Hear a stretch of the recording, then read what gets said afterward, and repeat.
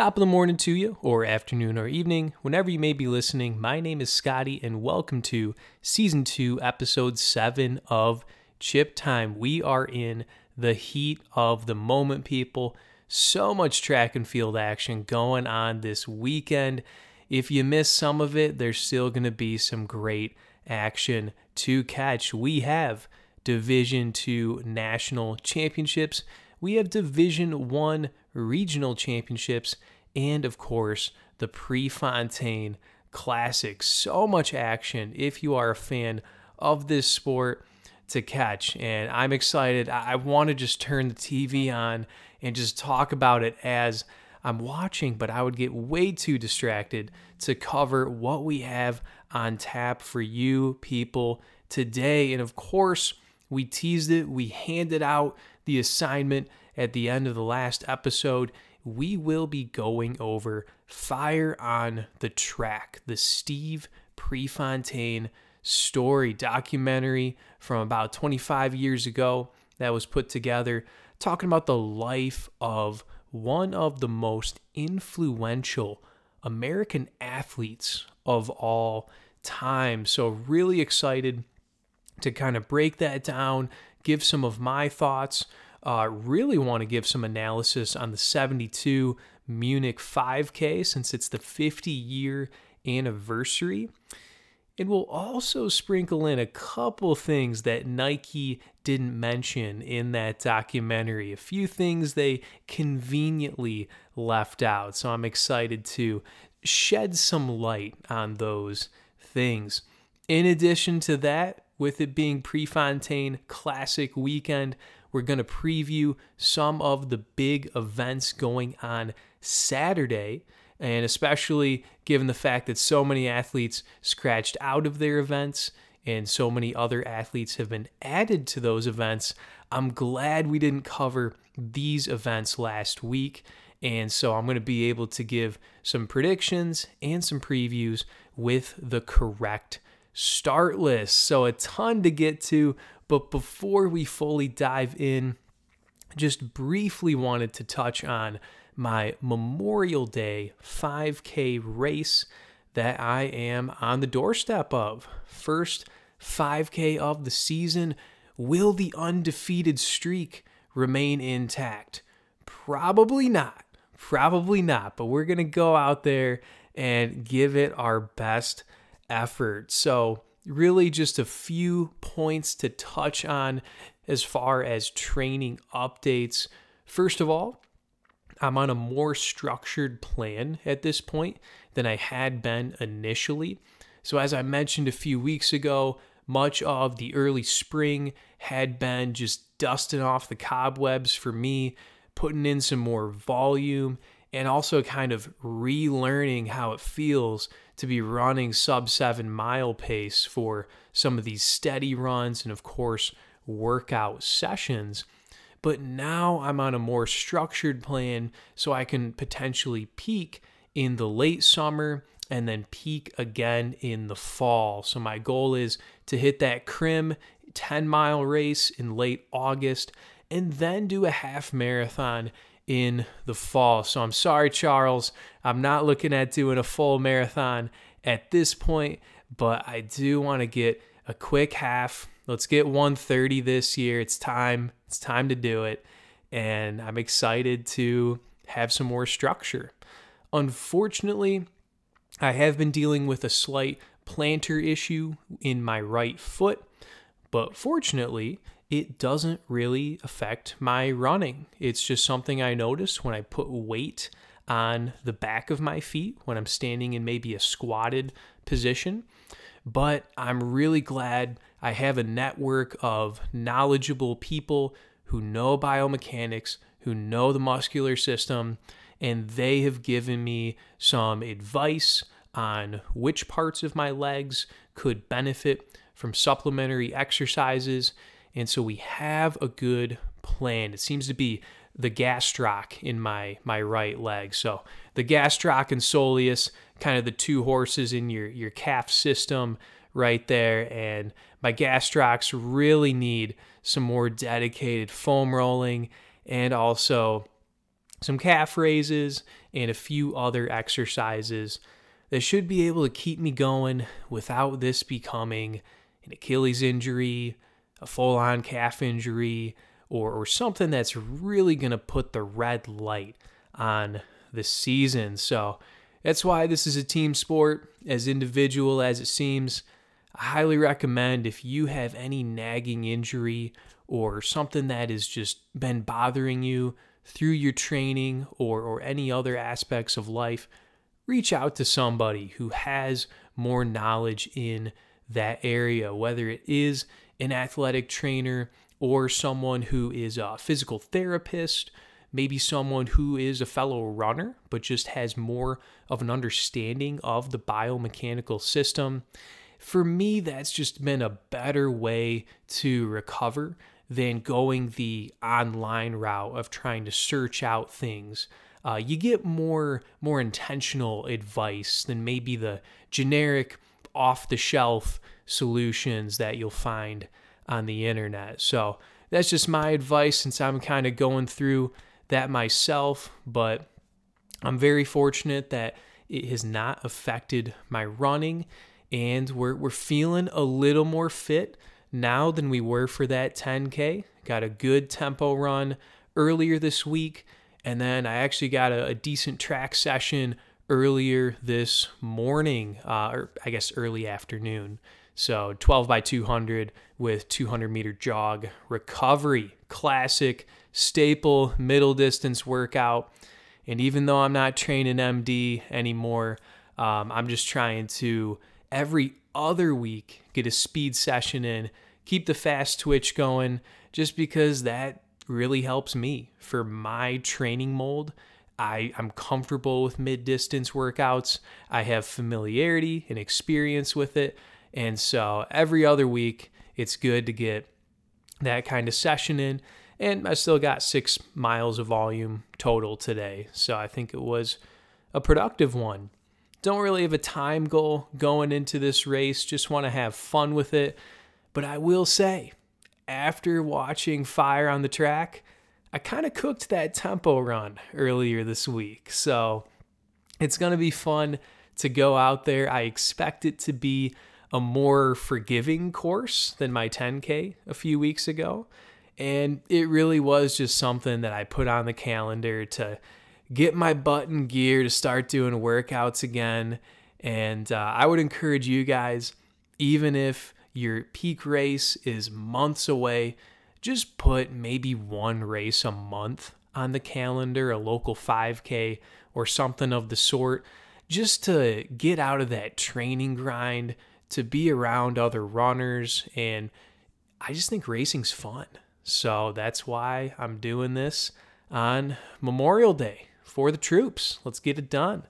So excited for that, but also, of course, excited to get into the main entree of the show, which is going to be our breakdown of Fire on the Track. So let's take a quick break and then dive into the Steve Prefontaine story. Steve Prefontaine, a name synonymous with Nike, and a name that carries so much weight in the running world, in the athletic world. But why does it? What is the legacy that led to that type of weight? When you hear a name, somebody's name, this was a real person. Well, let's try to answer some of these questions as we dive through Fire on the Track, one of the classic, a little bit dated, but one of the classic running documentaries out there. And we got to start at the beginning. This is not going to be an overall in-depth summary, but there's parts of this I want to dive into further, and other parts will kind of hit the bullet points and move on from. But we need to spend some time on Prefontaine, because it's just one of those names I heard about from, at an early age when I was just getting into running, even before high school. And over time, going through this journey myself and following the professional scene now, you see his legacy live on. And you see some parts of the way he ran that has translated to today. And you also see people, some people not competing with the same fire he had. And that's why his legacy stands out. But if we start from the beginning, or at least from his competitive beginning, Steve Prefontaine, one of the greatest, I would say the greatest at the time, high school distance runner of all time. So from a middle distance standpoint, I think it's completely undisputed that Jim Ryan is the greatest high school mid-distance runner of all time. Jim Ryan went to the Olympics as a teenager and held the world record in his early 20s for years and years. And I think he held the high school mile record until Alan Webb, well over 30 years later. But from a long distance standpoint, there was no one who had run a 2-mile or a 3-mile like Prefontaine. And he made the USA, I believe, cross-country team when he was 18 years old. So they show Frank Shorter and some of the other guys who were veterans at that time out of the collegiate system, and how surprised they were to see this teenager make that team. And so he goes to Oregon, runs for legendary coach Bill Bowerman, and Bill Dellinger was an assistant at that time, kind of a young assistant. And, one important point here is Oregon was already very relevant. So, it started way back even before Bowerman with legendary coach Bill Hayward, and that's, of course, why it's known as Hayward Field. But with Bowerman, he coached Bill Dellinger, who went on to be an Olympic bronze medalist in 1964. Phil Knight ran there as well. There was a pedigree of distance running at Oregon even before Prefontaine. And it's cool to think of today just how far it's continued in that direction. Not to say it's a bad school for field events or sprints or the multis. I mean, Ashton Eaton, greatest multi-athlete of all time. And, they have a guy named Micah Williams this year who's one of the best short sprinters in the nation. But, man, there's something about long distance running that just feels like the University of Oregon. And so Prefontaine was a perfect fit there. They kind of talk about how Bill Bowerman really wouldn't make personal visits for high school recruits, but he finally wrote Prefontaine a letter, and that was, of course, the final nail to send Prefontaine to the Oregon Ducks. And when he gets there, like many high schoolers, I can relate to it myself, he thought he was a miler. He wanted to run the mile. It is the exciting event. It is the event that people are familiar with that distance. And he said he didn't want to run the 3-mile because it was too uneventful. You just kind of jog around and then you finally make your surge at the finish. And when he said it was too uneventful, Bill Bowerman told him that you go out there and make it eventful. And he did that. He was your classic front runner, doesn't want to just sit in the pack and give these guys who are maybe stronger milers a good chance to finish ahead that last 100 meters. He would throw down early in the race, a very aggressive pace, and just see who had the guts to go with him. Because with many people, you go out that aggressively, you're going to burn up. You don't have the fitness to back it up. You're going to end up kind of coming back to the chase pack and getting past. But Prefontaine had that fitness. and he would dare people to go with him. And that's really what made him so iconic in the late 60s and early 70s. Is it was must-see athletics. You knew this guy was not going to take a race off. You knew if you got a ticket to Hayward Field, you were going to see this guy put in literally 100% effort. And if he got beat, someone was going to beat him at 100%. He wasn't going to leave it up to just kind of a more tactical style race. And so people would flock to Hayward Field to watch this guy race.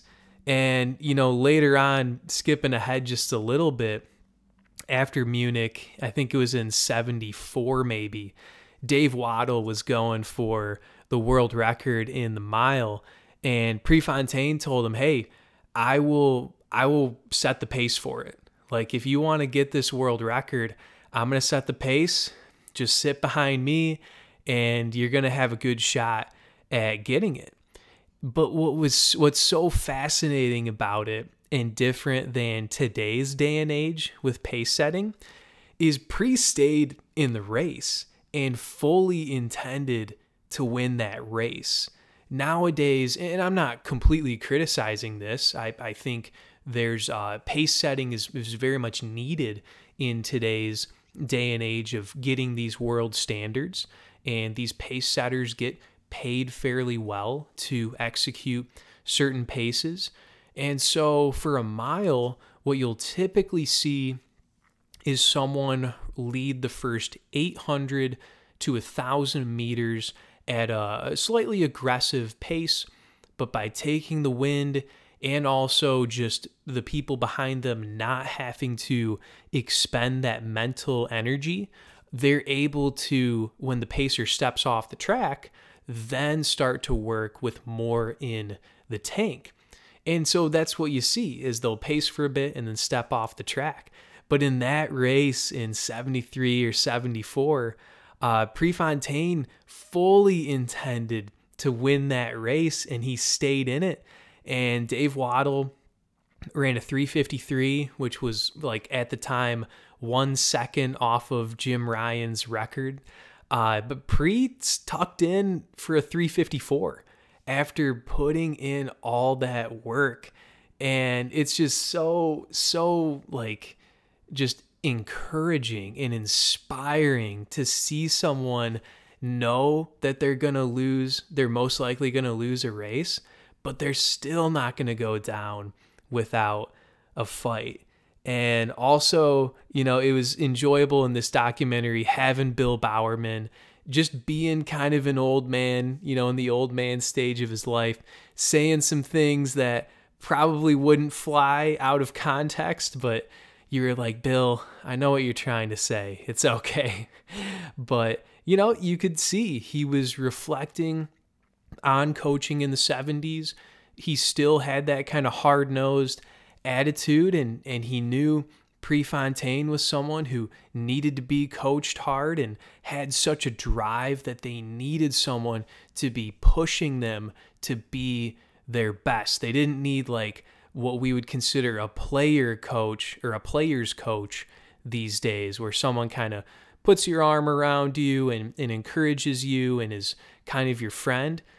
Pre needed someone who was going to be a hard-nosed coach to try to get every ounce of talent out of that guy. And Bowerman was the perfect figure for that. So as the years go by at Oregon, Prefontaine is pretty much undefeated, unbeatable in the NCAA scene. And he begins his sophomore and junior year breaking American records. And so he's got his eyes set on the 1972 Olympics. He's also got his eyes set on world records as well. And really the sky was the limit for this guy. So 1972, he's 21 years old.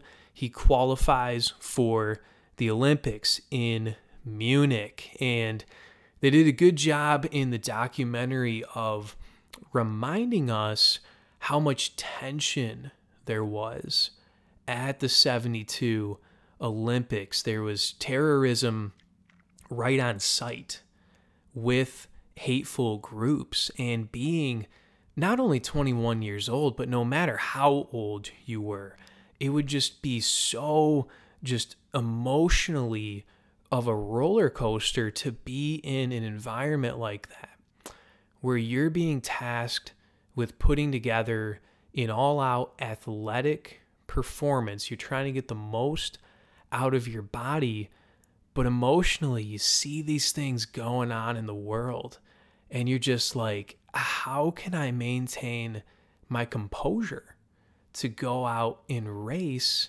when this is going on? And Bill Dellinger talked in the documentary. He went to Munich with Pre. He was a young assistant for Oregon at the time. It was just 8 years after his medal in the Olympics. And he really had to encourage Pre that, like, hey, by running in this, you're kind of sticking it to the terrorists. You're telling them that, like, they can't push us around. And so he really was there and encouraged him to be able to compete in what was such a difficult time. Now, when we look at the race itself, when we look at the field, what made this so fascinating, this would never happen these days, but I found it so fascinating that Prefontaine had never really raced against these international guys before. He really stayed in the US. And if someone did that like nowadays, I think it would be criticized. I think it would be looked at as, you are dodging the best in the world. You don't want to compete against people that are as good as you. You just want to beat people who you know you can beat. But it was a little different back then. And we see Pre in this interview clip where he's basically saying, I really, as kind of a brand play, I want to make them wonder how good I am. I want them to hear that I'm winning all these races, and they can kind of just guess for themselves what kind of fitness I have. Because if I race them, they're going to know the way I race. They're going to know what I could do. But let's just let them wonder. And I found it to be actually quite like, I thought it was pretty sick the way he handled that, because I remember being 21, you haven't really failed yet in life. And even though you don't have much experience, you don't have as much to fall back on, you have this just kind of like, what would you call it? Like negligence, but it's like a fearlessness as well, that you're not afraid to fail. You're just ready to give it your best shot, and you don't care what the world thinks about it. And so they get into this race, and the way this race finished was one of the great Olympic races of all time. And they broke down how surprising it was that these guys went out at a pretty modest pace through 2 miles by Prefontaine's standards. It really seemed like if he was clipping, if he was sending it at a harder pace earlier on, in theory, it would have benefited him, because the guys who were stronger finishers got to tuck in as they were just going through at a more modest pace. But after 2 miles, you see that the switch flips in his brain that we need to start going now. We can't wait till 400 to go. We've got to start going now if I have a chance in this thing. So he starts pressing the pace, and he had a goal of a sub-4 last mile in that race. And what was interesting in the documentary is we heard a good amount from Ian Stewart, one of the British athletes. Prefontaine would throw that around in the media that, like, yeah, I'm planning on closing shop in a sub-4 mile. And Ian Stewart was like, yeah, We heard that. And I don't know, maybe no one else in America could do that, but I could do that. And Lasse Viren from Finland could do that. And so it kind of backfired a little bit that he was trying to bluff and like intimidate his competition, but these were some of the fittest guys in the world as well. And they were like, game on, man. Game on. We're down to race a sub-4 third mile if that is what it takes. And we get to the last 400 meters. Like I said, Prefontaine really pressed the first 1,200 of that third mile. And you start to see moves get made where you had the reigning Olympic gold medalist who moves to the front. Lasse Viren from Finland also up there. They pass Prefontaine, and with around 250 meters to go, he presses it. He retakes the lead. He goes into a full sprint, and it is everything you could ask for in a track and field event. You can just see it on your screen.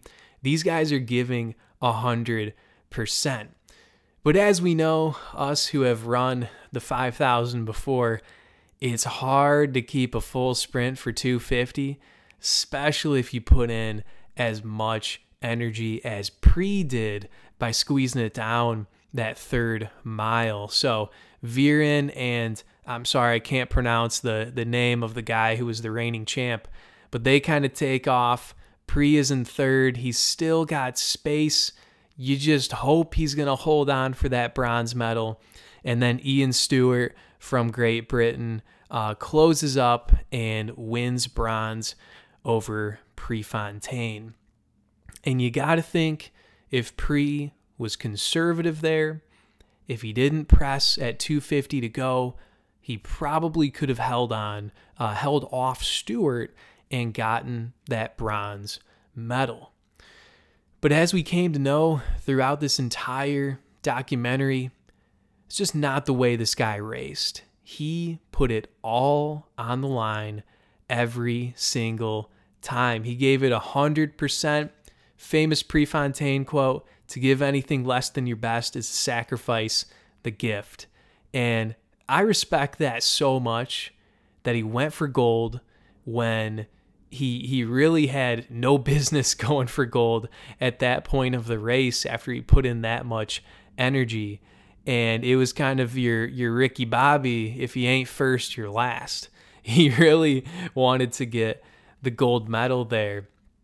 And for anyone who watched the 2019 World Championships, it reminded me of the 5K when Jakob Ingebrigtsen was 18 at the time. He was 18 years old, and he's going up against all these, world medalists and record-setting people. And with about 300 meters to go at that bell lap, he did exactly what Prefontaine did. He took the lead and he started going for it. He said, "I think I'm the best miler here, the best closer here." And it didn't work out. Two of the Ethiopians got him. Mo Ahmed also got him. But I just respected so much when these guys go for it, when they go for gold, and not just a medal, but they go for the gold medal. But after that race, fourth place there in 72, Prefontaine sets his eyes on the 1976 Olympics. And here's where I want to sprinkle in a couple more points that the documentary may have not made super clear. So the documentary and really the Prefontaine lore paints the Munich race as Prefontaine being 21 years old. He's kind of the rookie of the group. He doesn't have international experience, and he's going up against these very experienced veterans. These guys who have been on the world stage for a while. They're in the prime of their careers, and he was just this young, thoroughbred 21-year-old going up against these guys. Well, in reality, In reality, Lasse Viren from Finland, who won that race and doubled back and won the 10K as well, gold medal, was 23 years old. And he was actually a dark horse to win that race. He was kind of a mystery in and of itself, because although he was Finnish, he went to the NCAA for 1 year, ran for BYU, then he moved to Kenya, and he trained in Kenya. And he was even more of a mystery than Prefontaine. No one was expecting this guy to medal going into the race. But for whatever reason, when the story is retold years and years later, I think also because in 76, Viren went on to also, he defended both gold medals, the 10K and the 5K. He's thought of now as such a heavy favorite, as a 4-time gold medalist, but back in 72, he was only 2 years older than Prefontaine, and he was completely unknown. And Ian Stewart, who won the bronze medal, was also 23 years old. So it's just something we have to point out, that there's some propaganda here. They want to paint it as Pre going up against these guys all in the primes of their career. But by and large, it was a younger field. Yes, the defending gold medalist got silver there, and it was a PR for him. I mean, the race was under 13:30. That was really quick. That was really close to the world record at the time. But just wanted to point that out because, like I said, he was closer in age to those guys than they make it seem. But as life goes on, 1973, Pre goes back to Oregon for his senior year, continues breaking records, continues winning NCAA championships, and after he graduates from Oregon, he begins also advocating for amateur athletics. And it was really a hot button issue at the time. Because if you remember, to be an Olympic athlete, you had to be a quote unquote amateur. That's why before the dream team for basketball was able to play in the Olympics, it was always college basketball players. The Miracle on Ice hockey team was all college players. It couldn't be professionals. And what we saw from Prefontaine was that these guys in the U.S., these men and women who were amateur athletes, were not really taken care of financially at all. So even though they had to train and put in hours and hours to try to compete at the global stage, they were expected to just be able to make a living on their own. And the amateur athletics seemed to praise them when it was an Olympic year. Like, yes, you are our athletes. We're so proud of you. And then just kick them to the curb the other 3 years. So we saw a lot of advocacy from Prefontaine. And yeah, it was really what he was known for after those Munich Olympics. And also in this time, of course, Nike is born. So Phil Knight and Bill Bowerman start Nike, and Prefontaine is the face of it. You know, it kind of was synonymous with the brand, where these shoes are coming out and he's giving feedback on them. He was kind of like almost their lead marketing guy and field tester. And because fans loved to see this guy race with his style, his swagger, his media presence, frankly, his cockiness, it made them want to get Nike shoes. And it really brought casual running to America. People didn't really jog very much as a form of hobby exercise until this time. It really had a boom in the 70s because later on with Michael Jordan and basketball shoes, people wanted to be like Pre. They wanted to be like Pre. And it's so cool to hear Phil Knight in this documentary where he says, for all the years Nike has been around, for all the athletes that have worn our gear, at Nike HQ, we have a statue of one athlete, and it's Steve Prefontaine. So, yeah, it was absolutely awesome to hear about that Nike revolution. So, yeah, so unfortunately, the story, you have all this hype. 72 Olympics, the years after, and you want to have this storybook ending. You want him to have another shot at the Olympics with this experience, with additional fitness, and you want that gold medal for Prefontaine. So the year before, 1975, he's tuning up for summer races, setting more records. There was that mile with Dave Waddle. And during this time, he goes to a party with some friends, and when he drives home from that party, he gets in a car accident and is killed at age 24. Very young. With all this hype, with all the advocacy, with Nike growing, just like that, it's over. And the documentary left it pretty vague. They were kind of like, yeah, he went home and got in this fatal car accident, and it was really sad that, like, sometimes bad things happen to good people. And they didn't even mention, which is widely known, that he was drunk driving. That in the autopsy, they found that he was twice over the legal limit. So what I think is too bad about that, as tragic as it is, either way, right, is that I really feel like Nike could use this to honor his legacy, to while we promote the life of Steve Prefontaine and what it meant to the running community, to also bring awareness to drunk driving and to discourage that and to speak about the dangers of that. But instead, Nike kind of has this hush-hush about it.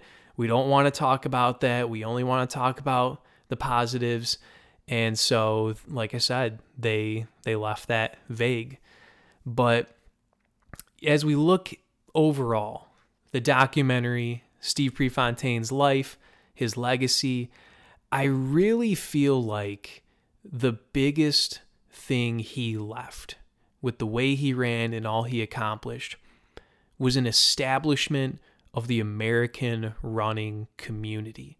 And as much as there were American distance runners who had won gold medals before Prefontaine, and Oregon had been successful before he was there, the revolution was started with Prefontaine, with the way he ran, the guts he showed, and how he literally was unwilling to have any excuses to not give 100%.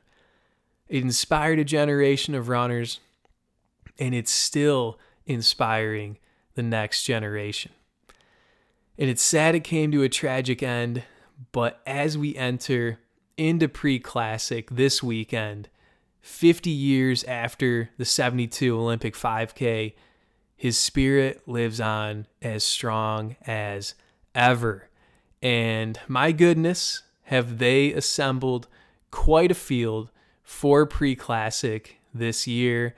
I'm pretty fired up. Going to take a quick break, and then let's jump into, I will say, the top 6. We'll do rapid fire, top 6 events to be excited about this weekend at the Nike Prefontaine Classic. All right, people.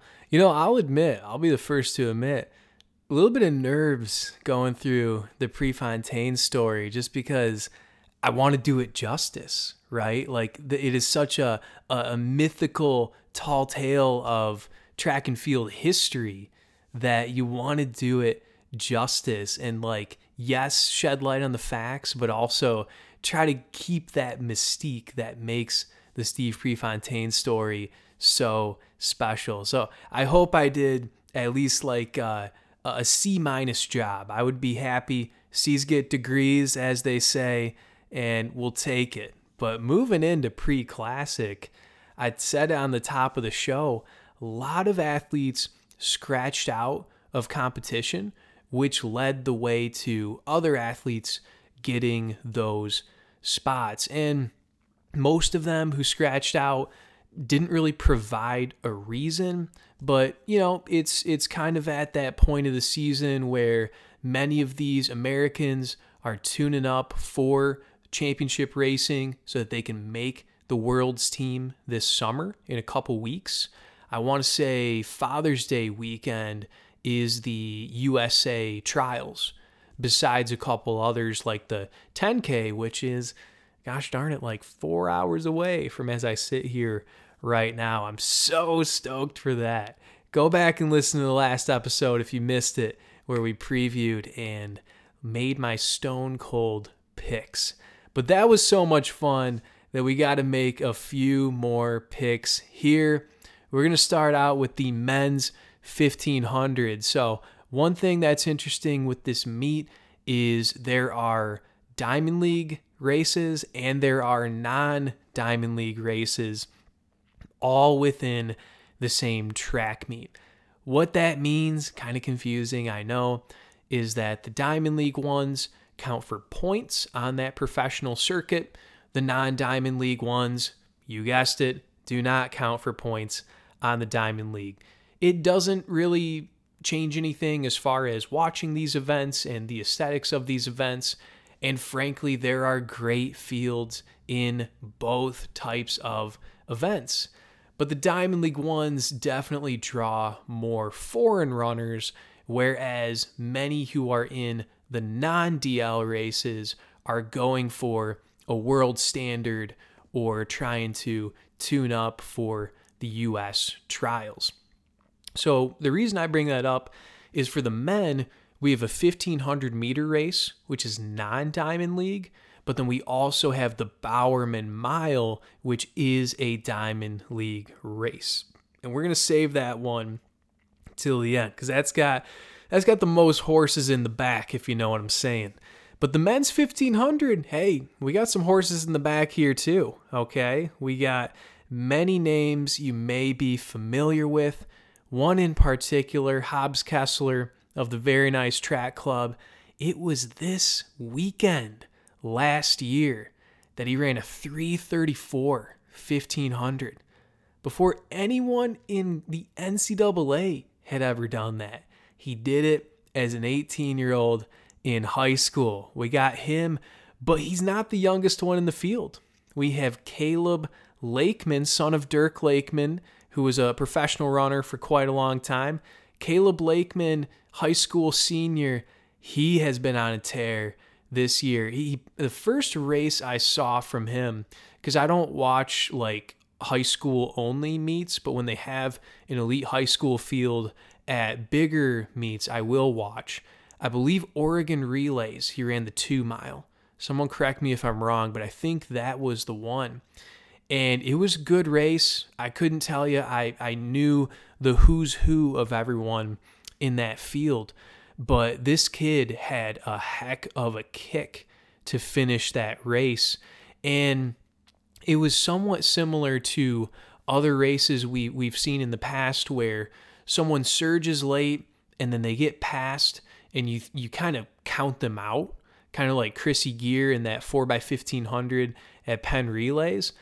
But the guy kept going. The guy had it in the tank and took it to the line. And I guess he recently ran a faster mile than his dad ran when he was in high school. And like I said, Dirk Lakeman, legend. So that's pretty. I enjoy the sentimental things like that when you see that type of passing of the torch. So he was a later addition to this field. as well as Christian Noble. So no introduction needed. We've been covering the Revenge Tour all season. This is his New Balance debut as a professional. He's got that 336 from a few weeks ago, and he's trying to break that and probably trying to get under 335 if all things go according to plan. Sam Prakel in this field, he was on the World Indoor Team. Mark Scott in this field from the Bowerman Track Club. He was a medalist, bronze medalist in the 3K at Indoor World Championships. And Sam Tanner is an interesting one. I'll throw Neil Gorley in there as well. They're both in this field. They took down Cole Hocker at the USATF Distance Carnival last week in this distance. So these guys are running pretty good as well.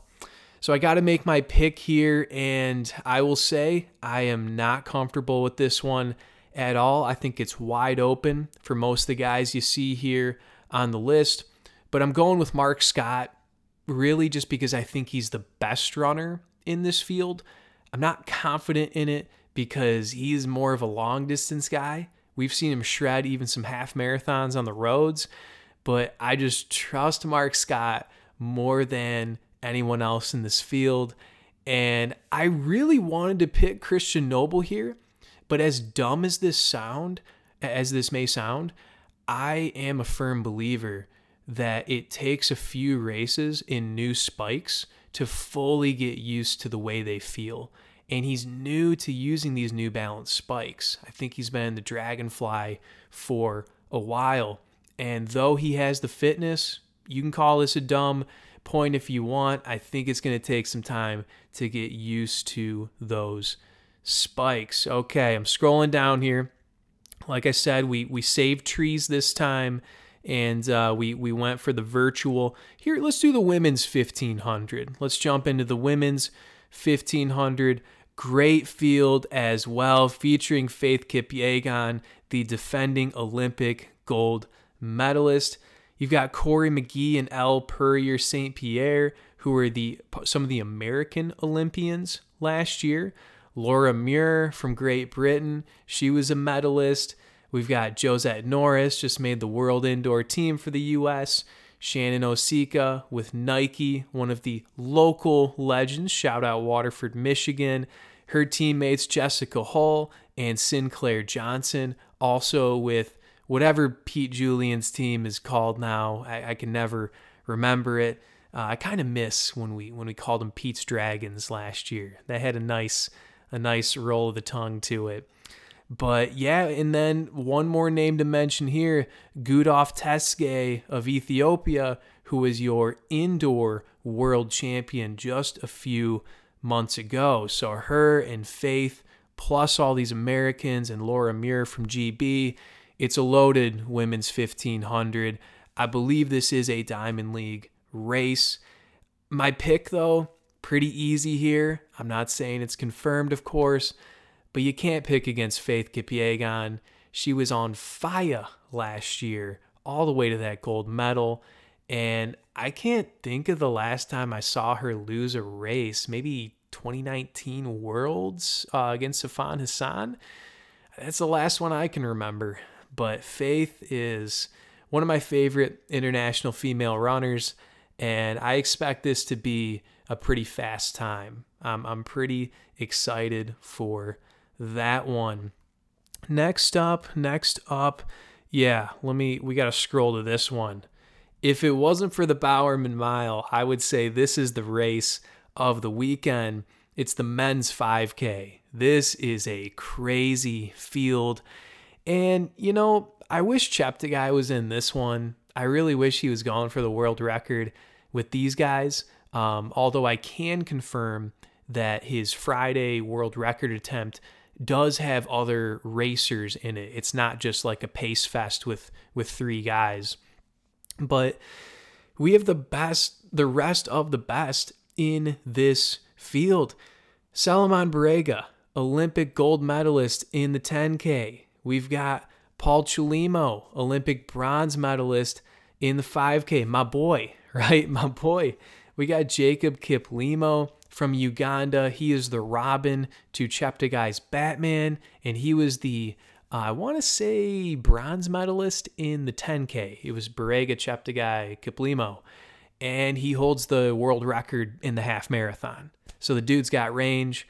That's not all, people. We've got Samuel Tefera. Originally said he was going to run the Bowerman Mile, and he's stepping up to the 5K.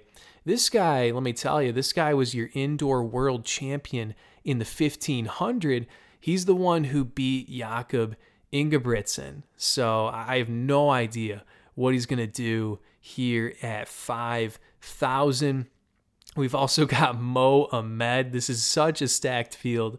Mo Ahmed, who was the silver medalist behind Cheptegei in the Olympic 5K. So that one was Cheptegei, Ahmed, and then Chelimo.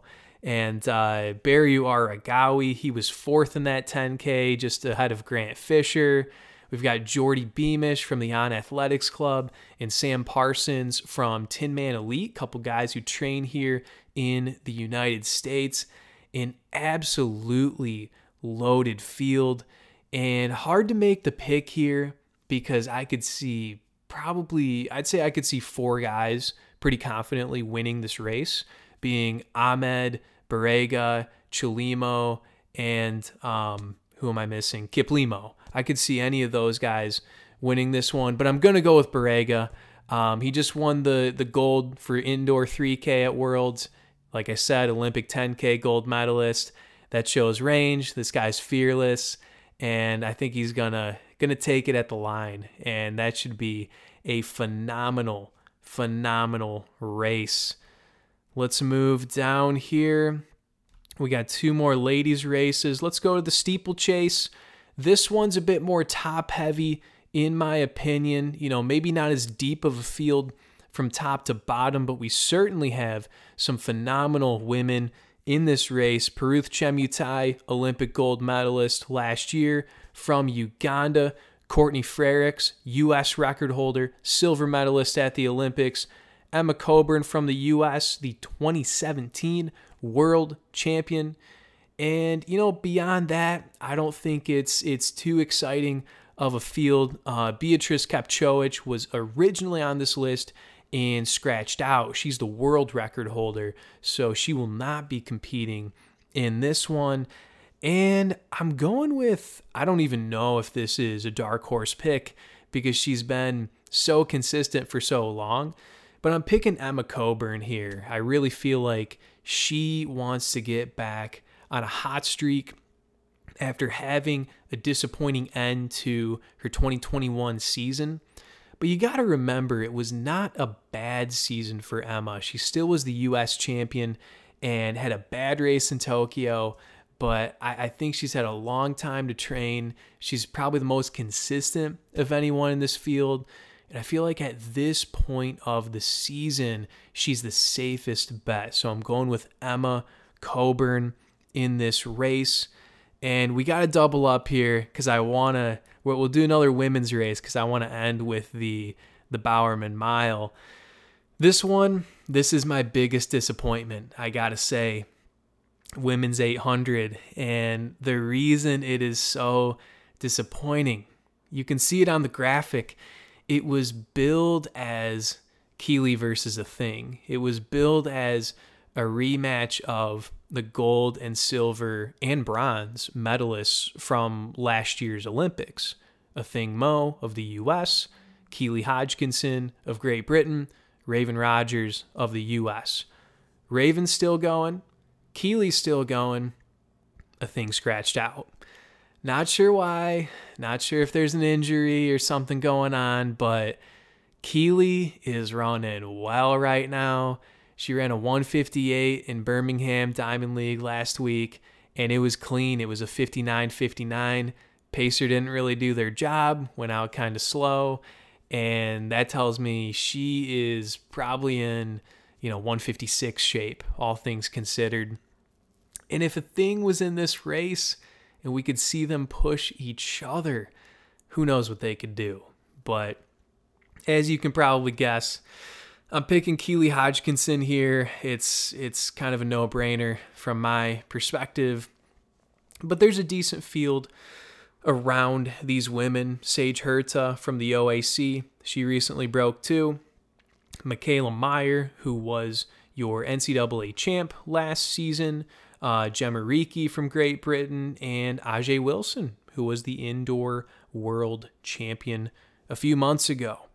But we gotta close it up here with, of course, the main event of the evening, which is the Bowerman Mile. And this one, besides Josh Kerr, who's not in this field, it has pretty much everyone I would want to see here, which like almost never happens in track and field, where everyone is running their main event against each other. You know, you typically only see it in an Olympic or world final.